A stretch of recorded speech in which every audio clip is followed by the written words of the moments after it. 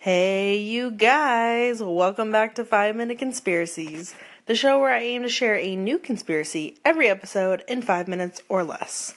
This is Abby, your friendly neighborhood conspiracy theorist, back for another episode. I am recording here in the great Pacific Northwest, and it is a wet, gray day. But that aside, today we're talking about a man that is pretty beloved even today, and I am talking about Walt Disney. We've all heard that he may have had a few skeletons in his closet, but we tend to overlook a lot because, well, hell, I mean, a lot of us still love that stupid mouse and the man behind him. In fact, my son was actually Mickey Mouse this year for Halloween, and he was pretty stoked. Now, first remember, you can always call into our show on the Anchor app with your own theories that you may want me to look into. Or if you listen in our other places, you can always email me. This is spelled the same way as our show title, 5minuteconspiracies@gmail.com. That's the number 5. Don't spell it out or you're not going to reach me. I'm not sure who you're going to reach, but shoot your comments, questions, and concerns at me. Alright, so we all know of Walt Disney, Disneyland, Disney Junior, the various Disney theme parks all over the world. We know it was the brainchild of Walt Disney and his team, but there are some things we may not know about the man behind the mouse.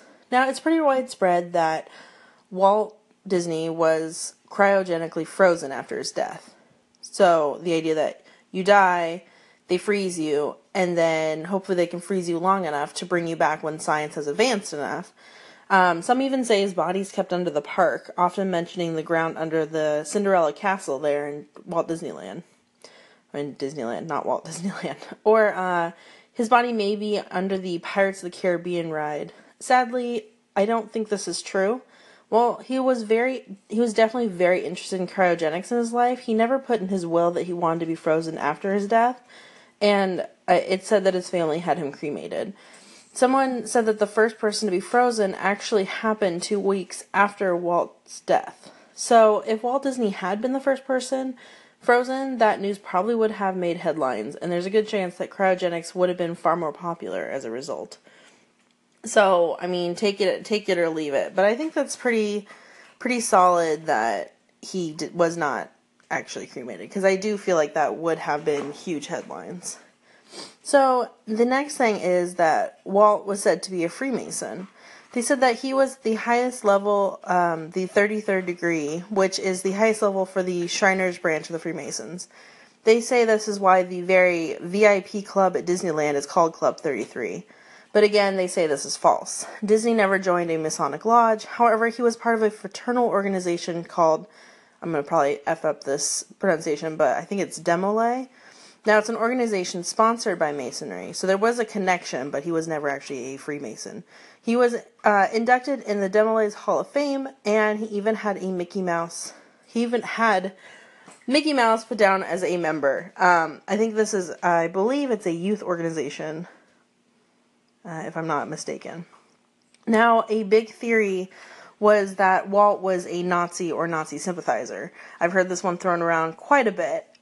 He was accused of meeting often with the German-American Bund, a group of Germans living in the U.S., who came together to continue the German traditions and support Nazi efforts from here.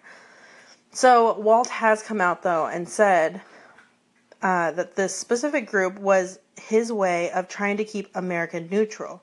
So, it's kind of like Switzerland. You can't tell someone no, because then you're taking a very obvious stance against them. But you can't tell them yes, because then you're showing that you're standing for them. So it's kind of a tricky position to be in. I get that.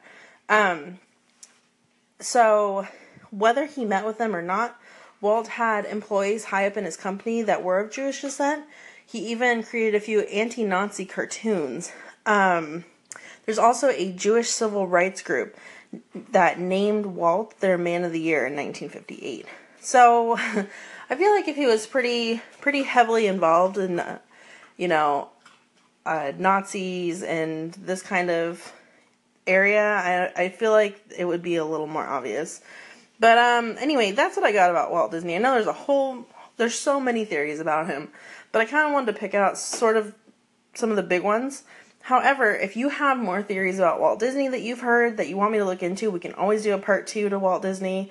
I am totally on board with that. Or if you've got theories about anything else, I would absolutely love to hear them. And if you call into our show, there's a really good chance that I'll put you on our next episode. So I hope this leaves you something to think about. There's a lot of rumors about what kind of man Walt Disney was, and not all of it true, but you never know. There could be a grain of truth in everything we hear. So, as always, let me know what you've heard. My name is Abby. I'm human. Still not reptilian. Hopefully have not been eaten by any of the reptilian elite, and I will see you on our next episode.